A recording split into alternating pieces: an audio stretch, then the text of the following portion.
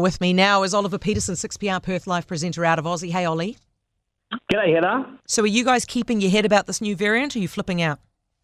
Look, it's interesting. We have changed the international border arrangement to require anybody coming into Sydney, Melbourne or Adelaide to do 72 hours of home quarantine.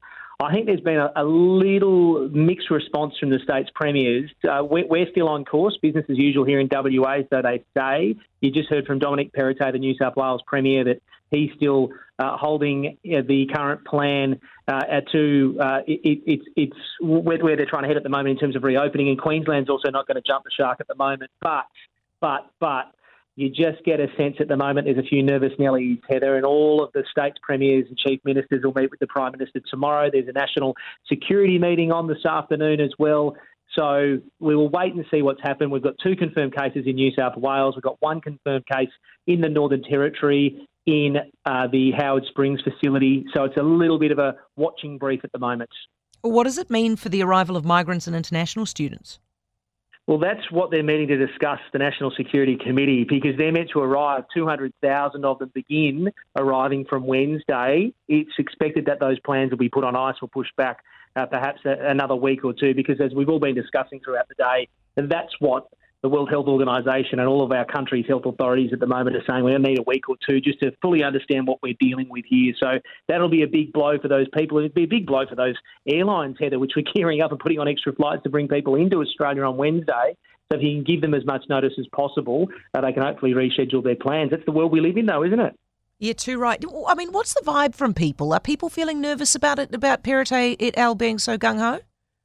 A little bit. I mean, what I find really hard to comprehend, Heather, you know how cautious Western Australia has been where I live. We even shut the border to South Australia on Saturday night because their international border is open, not because of the spread of the virus, over the fear of the virus spreading from Adelaide to Perth.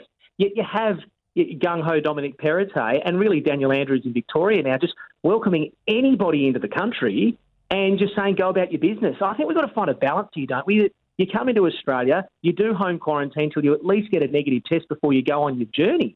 Otherwise, we're just going to be dislocated and fractured potentially for the next 2 years, Heather. It's only 2 years into this thing.